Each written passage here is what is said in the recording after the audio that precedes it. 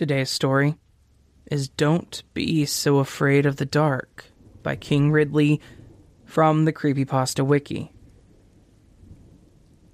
I'm gonna start out by saying this is probably something I should apologize for. I should, but I'm not going to. My reasons for this are justified, and you'll probably agree with me too once you've read what I have to say. Now, don't roll your eyes and assume this is another story where I'm passing along the monster from my own head into yours. It's really very simple. I'm getting very tired. I've been awake the last few days and I need to go to sleep. And in order to get sleep, I have to explain something to you. Not some vague, undefined you, but you. The person listening to this story. The very literal and very real you. I need your help. And you are going to help me by continuing to listen to what I have to say. I've been giving some thought to monster stories and stumbled across something that I find interesting. What are arguably the most common themes in monster stories? Darkness and light. The monster finds you in the darkness. They lurk in the darkness. They live and breed in the darkness. The darkness is their element. It allows them to hunt us down. Sure, most of these stories are just jokes and scary stories written for the sake of reading in the dark, but a few of them are real. You never hear how real, because when things go bad, well, there's no one around to tell us about it. You expect a victim of the Slender Man to escape and conveniently come back here to warn us all? You think the police are going to report supernatural causes whenever they find a body torn apart, when there are plenty of bears in the woods? The only way to know which stories are real are to get caught up in their retellings. It happens. This, I promise you. Then, there's the light. The escape route. The safe place. The weapon to fight back the evil. The antithesis of the darkness. The light is the one place where the monsters can't get to us. Some may use light as a way to surprise or shock us, but no one gets killed by a Wendigo on a sunny afternoon. The light is safe, and there are infinite examples to support this. Take this website, the Creepypasta Wiki. The light letters distract us from the black abyss of the background. Don't dismiss this either. It may be easier to read white text on a black background, but if you're staring at white letters, you're not looking into the background. And you don't have to read every story on the wiki to start seeing faces where there are none. I can't prove that things are looking out at you as you read this, but just take comfort knowing that if they were, you were looking at the white text on the page instead. Do me a favor and uncurl your legs, sit comfortably, lean in a little bit. You're still shaken from the last story you listened to, and maybe you're a bit cold. You're not afraid. You just really like making yourself as small as possible as you listen. Well, don't do that.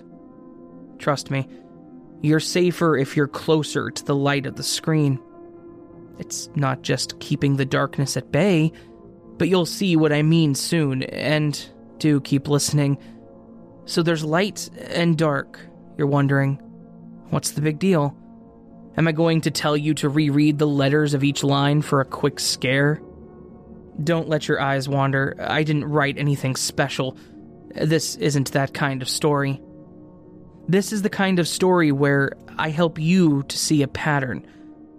Humans are afraid of the dark for a reason. With the absence of light, we are easy prey.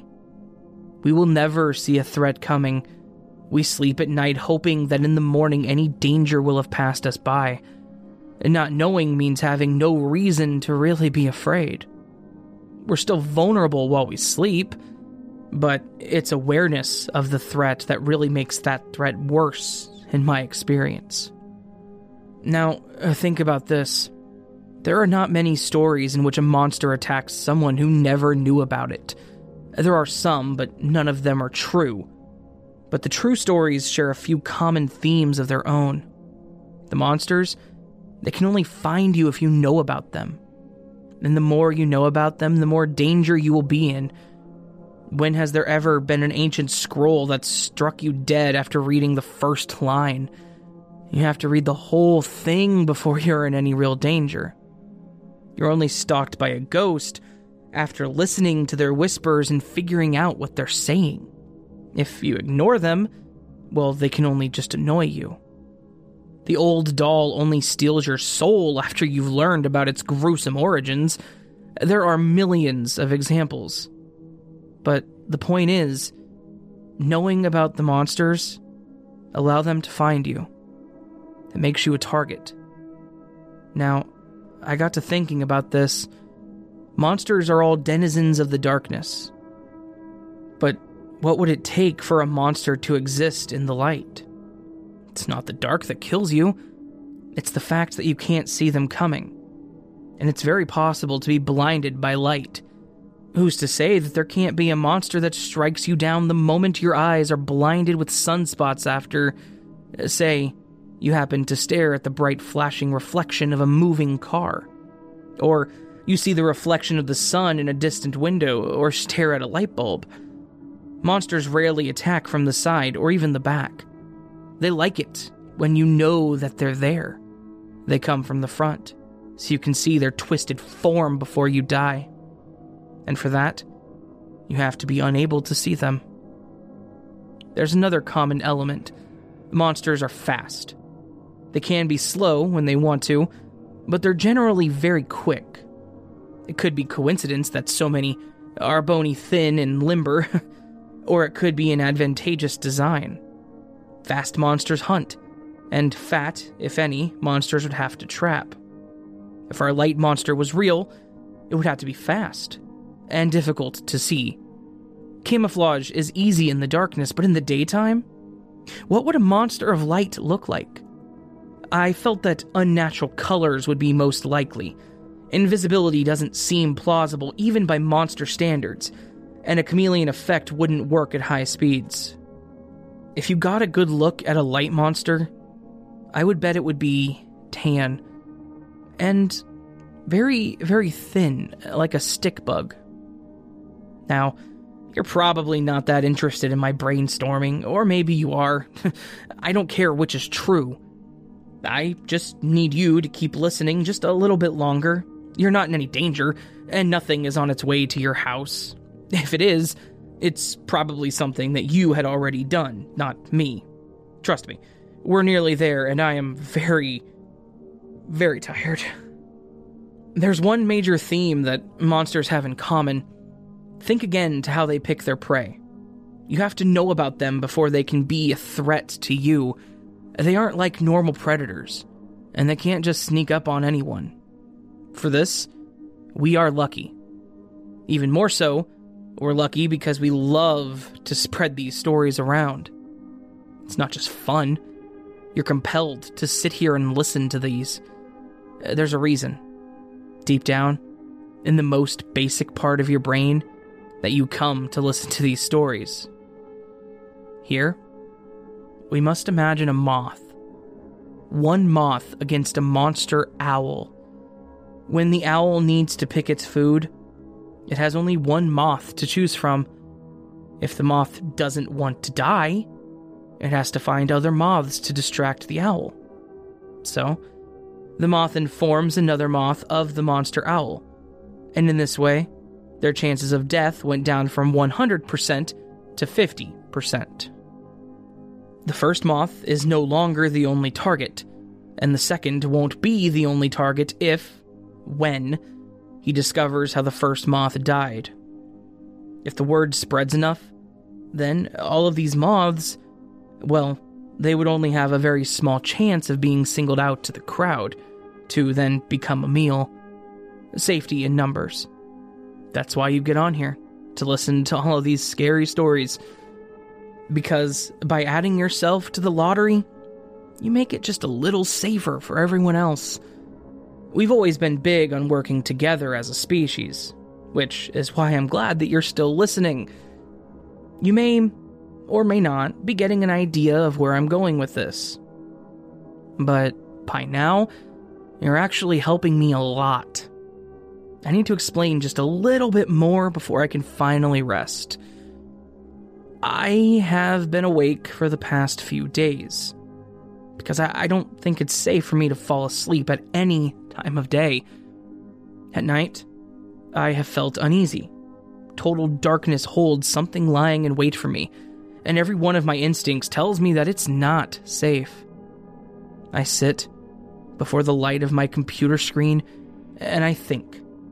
I run these little intellectual exercises to stay awake, and in the process, I stumbled across an idea with more truth than I actually knew. And for the past few days, I've been noticing some strange things. Fast blurs of motion in the side of my vision. Too fast to follow. I don't think I'm meant to see them, and I think I know why I see them anyways. Any predator that becomes too efficient faces extinction.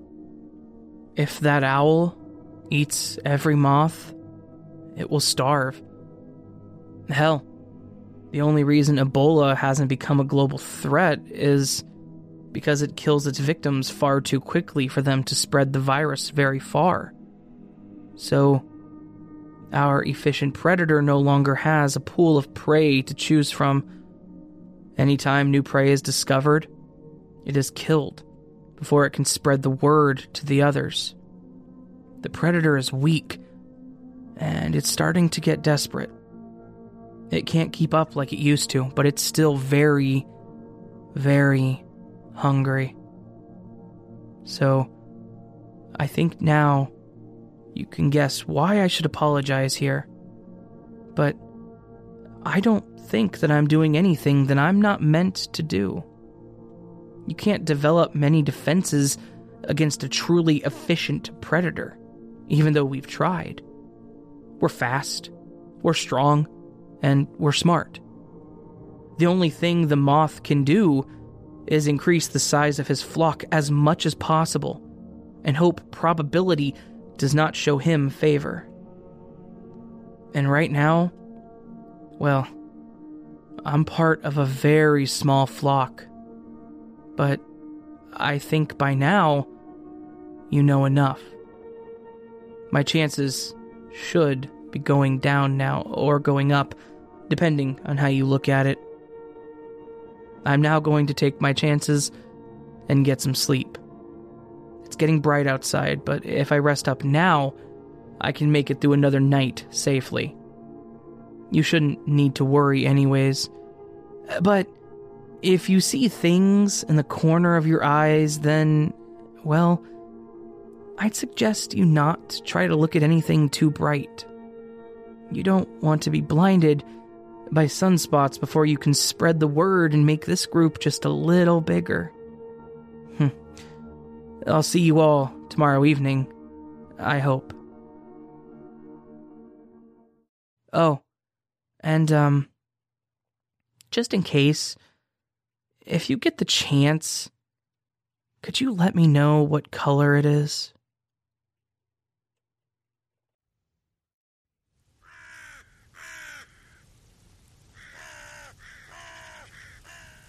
So that was, once again, Don't Be So Afraid of the Dark by King Ridley. A fun little second-person style story, if you will.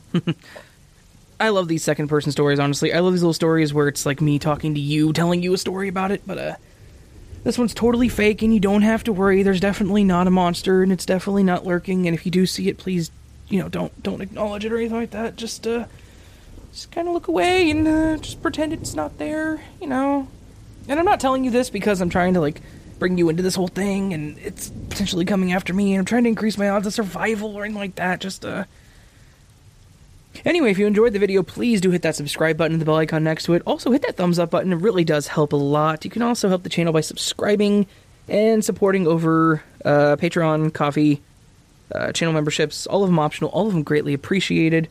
And remember, each sub is one more to the flock, if you will. The Nevermore is a very big place with a lot of mysterious things. And the more of us there are, the less likely those things will come out of the woodwork to find you. So, sleep well.